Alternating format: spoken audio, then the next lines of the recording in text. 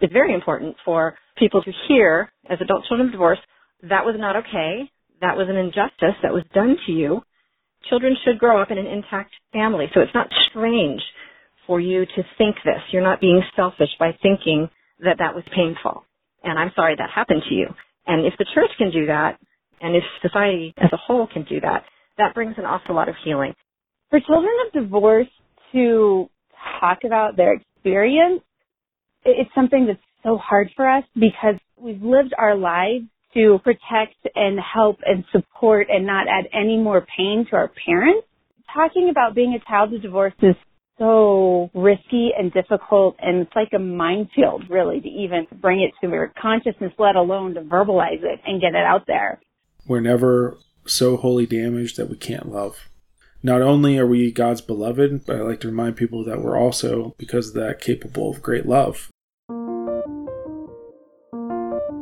This is Made for Love, a Catholic podcast about real people living out the call to love. I'm your host, Sarah Perla.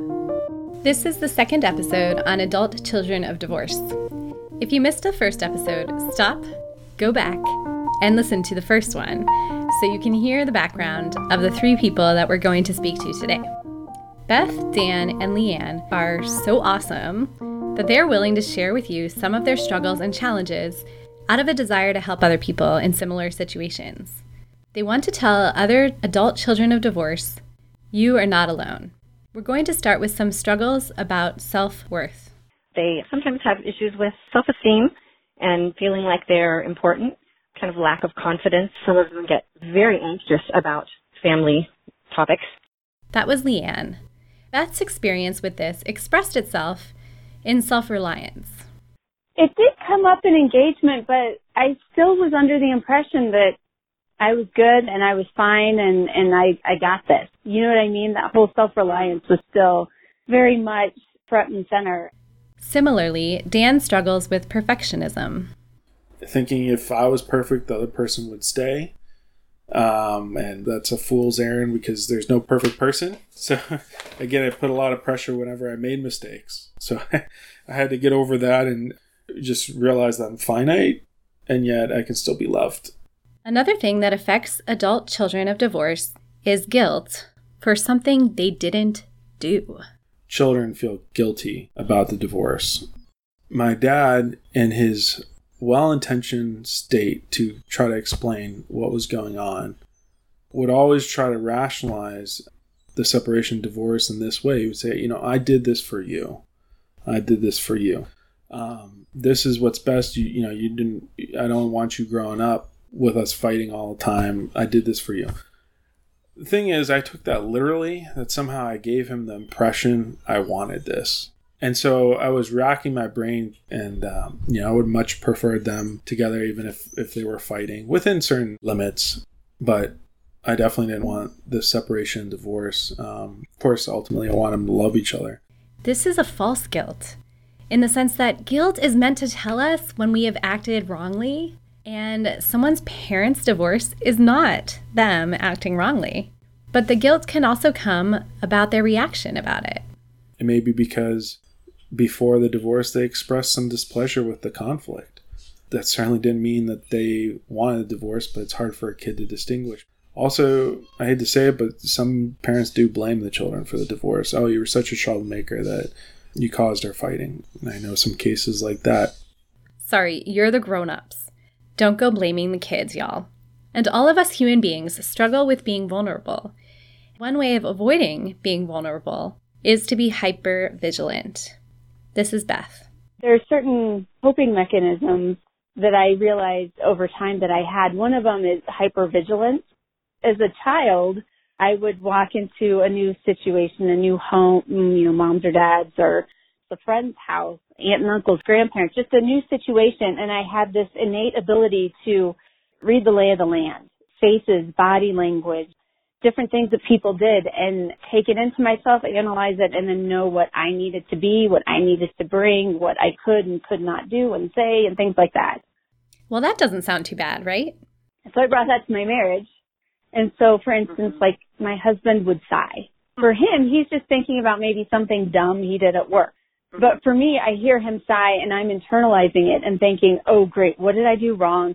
What do I need to say? How can I make it better? I'm like 5 steps ahead. And yes, women in general tend to be 5 steps ahead of everybody in terms of our thought process. But I feel like as a child of divorce and someone who's developed this sense of hypervigilance, I would always see that whatever he was bringing or projecting and take it inside of me, and then I would use it as a way to prepare for the worst. Of course, this is all not conscious. There'd be times I would just lash out at him with an extreme reaction, seemingly out of nowhere, and it was all because there'd been like a little thing that would have taken me back, and then my reaction would be growing inside of me, and then it would just lash out. Conflict is an obvious place that you experience vulnerability. But what about joy? Here's Dan. I had this self-protective behavior called foreboding joy. Foreboding joy. This is the idea, and it has happened so much in my life, that you actually mistrust joy. When things start happening in your life that are good, you start thinking of the worst case scenario, that things are going to get away from you. So like, case in point, I still struggle with this today. I'll think of the worst thing happening to Zelly. We're really enjoying each other's company outside, playing with one another on a swing set, and I'm worried she's going to fall off and crack her skull. So then I can't really enjoy the moment. And that's actually a self-protective behavior because you're too scared of being vulnerable and actually delighting in the joy because you're afraid something's going to be taken away. I think that term was coined by Brené Brown, whom you may have seen or heard doing TED Talks about vulnerability. Dan explains why he thinks that he experiences this so profoundly.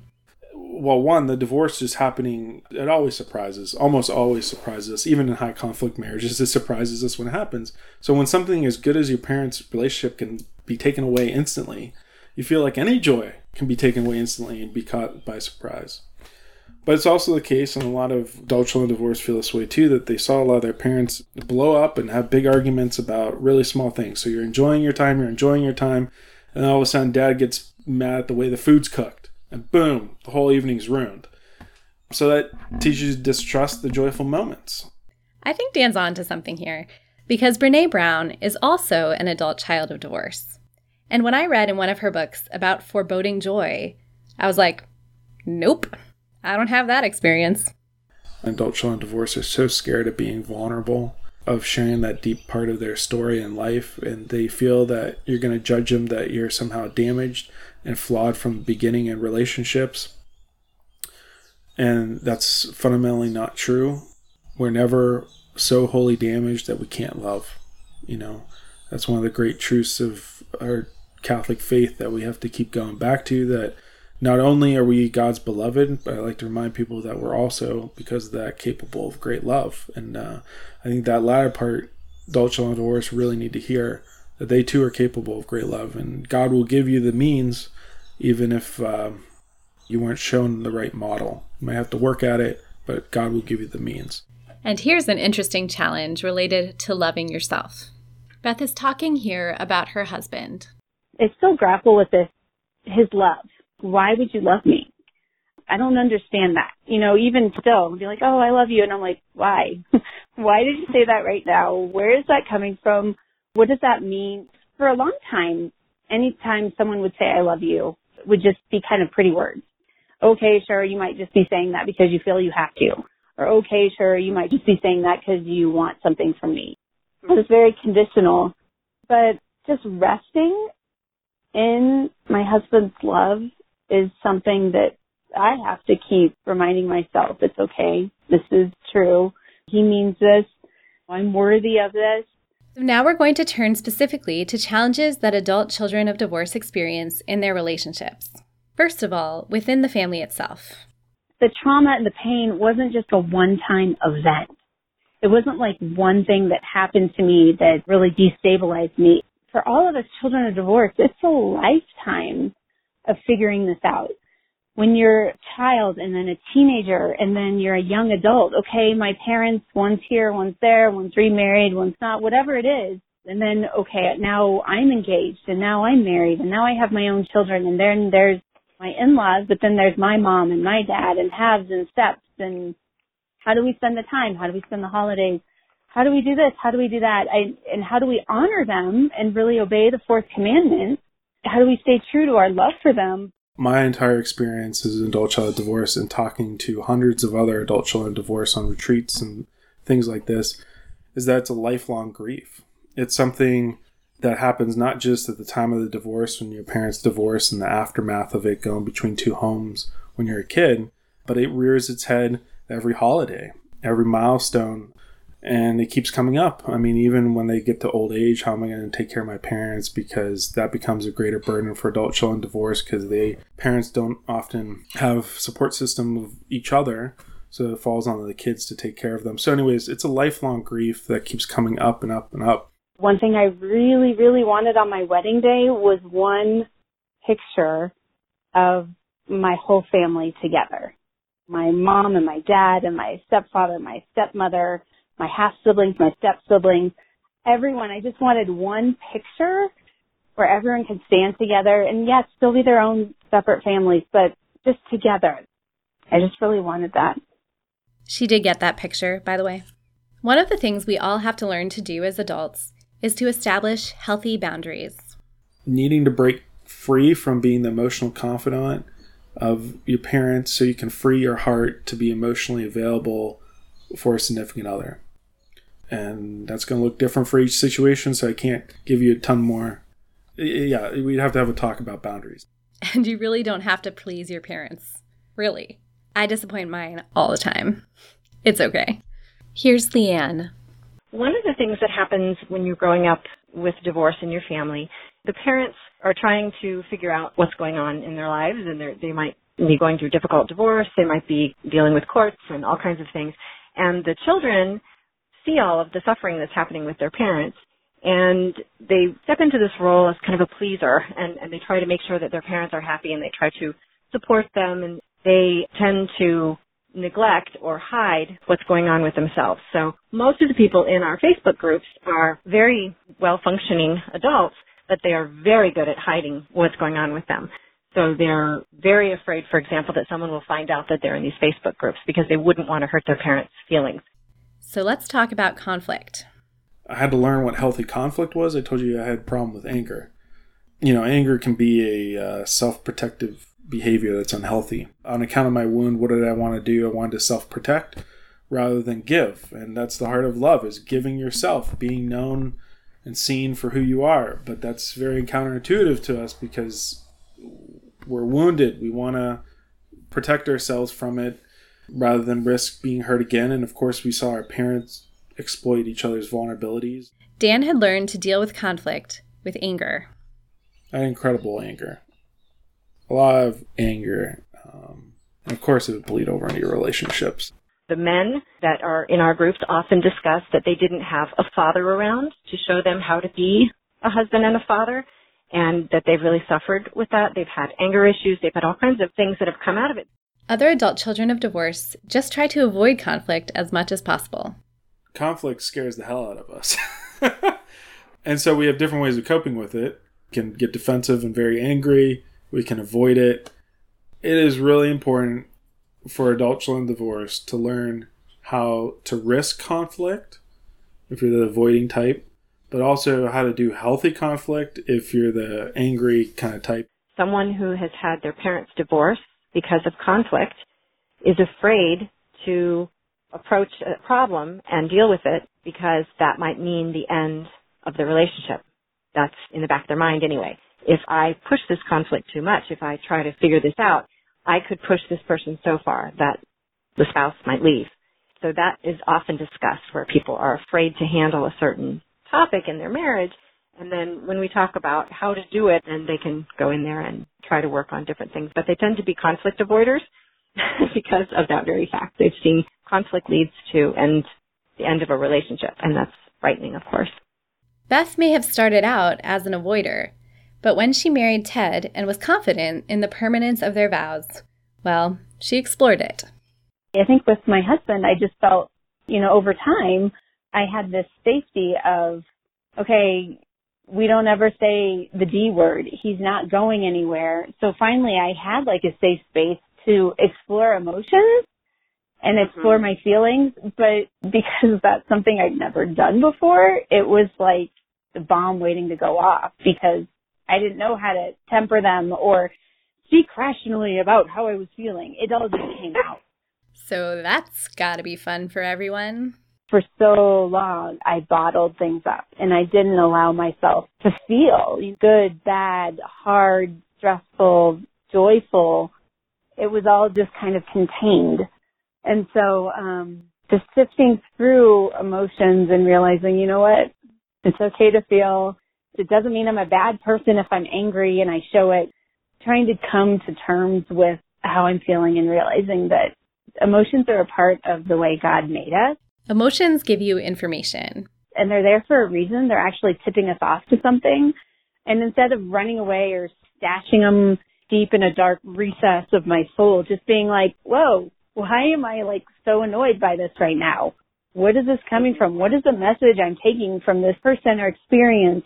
And instead being like, oh, this maybe is reminding me of a time as a child when I felt this, or a time where I was told this, or I believed this lie, and my adult psyche is reacting against that and rejecting that. And I could just say, yeah, forget it, I'm not going to deal with that. But I've come to a point where I realize if I don't deal with whatever I'm feeling and what's being brought to the surface now, it's just going to come back again. And it's going to come back in a fiercer, harder, yuckier way if I don't deal with it now.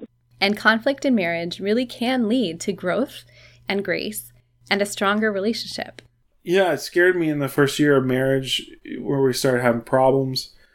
We had conflicts when we were dating, and it was good to see us work through that. And actually, I think that's a really good thing. I knew that basic good principles were the foundation, but we were still getting in these bad patterns. So, I mean, just being really honest here, we sought out some help with therapists just to learn good communication skills. And boy, that gave me so much peace of mind. Dan and Bethany had a lot of stressors in their lives and were humble enough to seek help. They gave us a plan, step by step. This is what you do in a conflict. And it seemed forced and it seemed very unnatural at first, but over time, it's become second habit. Now we're still working at it. It's not perfect, but we're a lot better. And I have a lot more peace now with conflict because okay, I now know a healthy way of doing it. And we're both committed to it. So we both sit down after we take a break. Also just learning to take a break. Yeah, it sounds ridiculous, but it is not natural. Because when you're super emotional, you just want to go at it. And that is so bad. And you can just save so much stress by just taking a break. But you have to work at that. We had to have a plan that we put up on the fridge, that we went step by step. And we'd sit down and have a communication on the couch, and we'd go through this, and it would diffuse the situation. And today, we have a lot less arguments now. We still sometimes get in those bad habits, and we have to sit down and do it all over again. And you're kind of annoyed that you're in year 8 and you're still doing this. But you know what? It's great because I know, as annoying as those conflicts are, at the end of it, we're going to feel it together. We're going to grow in some way. You both feel respected and loved a little bit more deeper. So yeah, I think having a plan, having an intentional plan gave me a lot of peace, and it's saved a lot of heartache in our marriage. It's important not to get discouraged if you're struggling with conflict. Don't beat yourself up with that. Just acknowledge it and come up with a plan. By the way, that's a great general rule for life.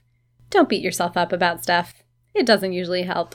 If you start finding healing from some of these past wounds, your present relationships may have to shift. Ted and I, within our marriage throughout this, we've kind of had to push the reset button because all of a sudden I have opinions about things that I'm sharing. Whereas before I might have had opinions, but I kind of be afraid to share them. I think, oh, well, he's the head of the household, so he should know and he should have all the answers and he should just figure it out. Or my husband's 9 years older than me, so he's got more life experience. So he knows everything because he's dealt with this more than I have. Whereas now I can be like, you know what? No, I think this has to be like this, and here are the 3 reasons why. Whereas before I might have felt that, I might have said that, but I wouldn't have been able to articulate it. It would have just been a jumbled, extreme emotion mess. Like, I don't know, I just kind of come undone in order to make my point.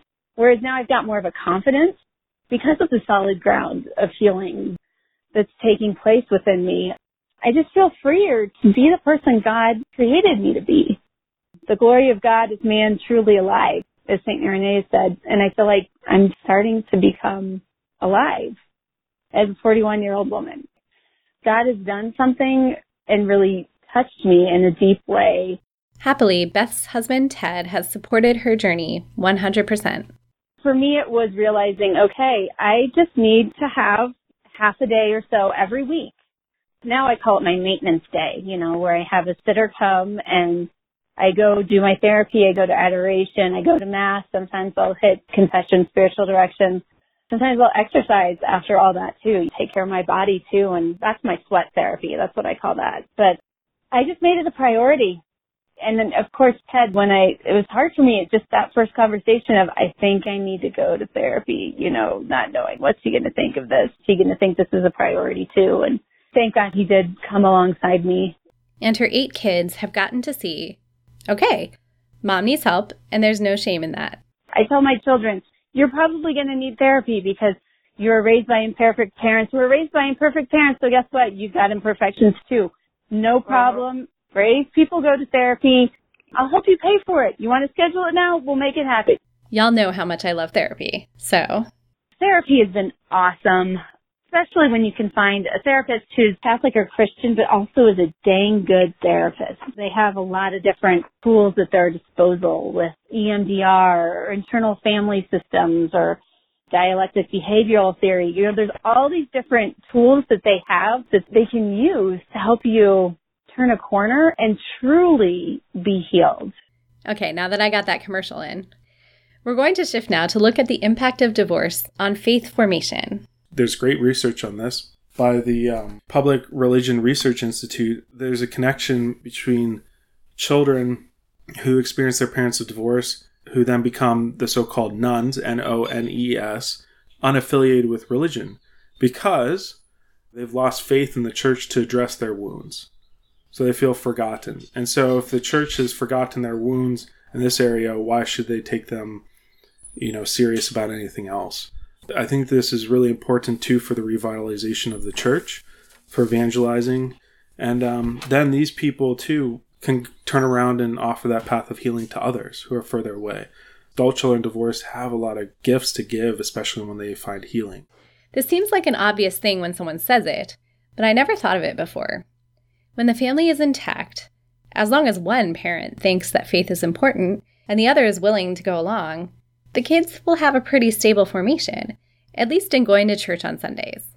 But if there's a divorce, chances are pretty good that one parent is more quote-unquote religious than the other parent. Their religious upbringing usually becomes very weak. Even people who were brought up Catholic or brought up Christian, because the family is no longer attending or no longer maybe even living out, sometimes that takes a while for the parents then to come back to the church if they do at all. And during that time, they're not necessarily attending to the children's spiritual needs and their faith development. That is very common. If every other weekend you're with a parent who doesn't believe in God or go to Mass, or even ridicules people who do, such as your other parent, well, that doesn't give you a lot of confidence. Beth's experience was happily much better in that way. They took us to church every week, which is probably one of the greatest blessings of my life. But I think all of us would agree that as important as early education is with religion, it can tend to be kind of intangible until you're a little older. Growing up, it was the 80s when I went to Catholic school and I would hear God loves me, Jesus loves you, blah, blah, blah. Everyone hears this, everyone knows this. God is love, and it didn't really sink down. Okay, well, sure, God has to love everyone because he's God and God is love. So yes, God loves me. But it wasn't like a tangible thing. I almost felt like it had conditions. God loves me if I do this for him, or if I act this way, or if I don't complain too much. Because my whole way of seeing love was just don't cause too many problems. Don't rock the boat. Don't make it too tricky for the people around you. Just do the best you can and make others proud and happy. And if others are around you are happy, then you'll get a piece of that. Which brings us finally to the crux of the issue. When you're a little kid, maybe an older toddler or something, and you're running, say, on pavement, and this little girl's running and she falls down. For me, as that little girl falling down, I realized, oh, I fell down. I got to get up. Get up quickly. Don't cry. Did anyone see that? Get up and take care of yourself and make it all better for yourself. There wasn't anyone around me that if I was falling down and hurt inside that could see that. Where would I go with that? But instead realizing as I've tried to work through a lot of this, no, that little girl falls down and really God the Father sees her. He's there and he comes and he scoops her up right away.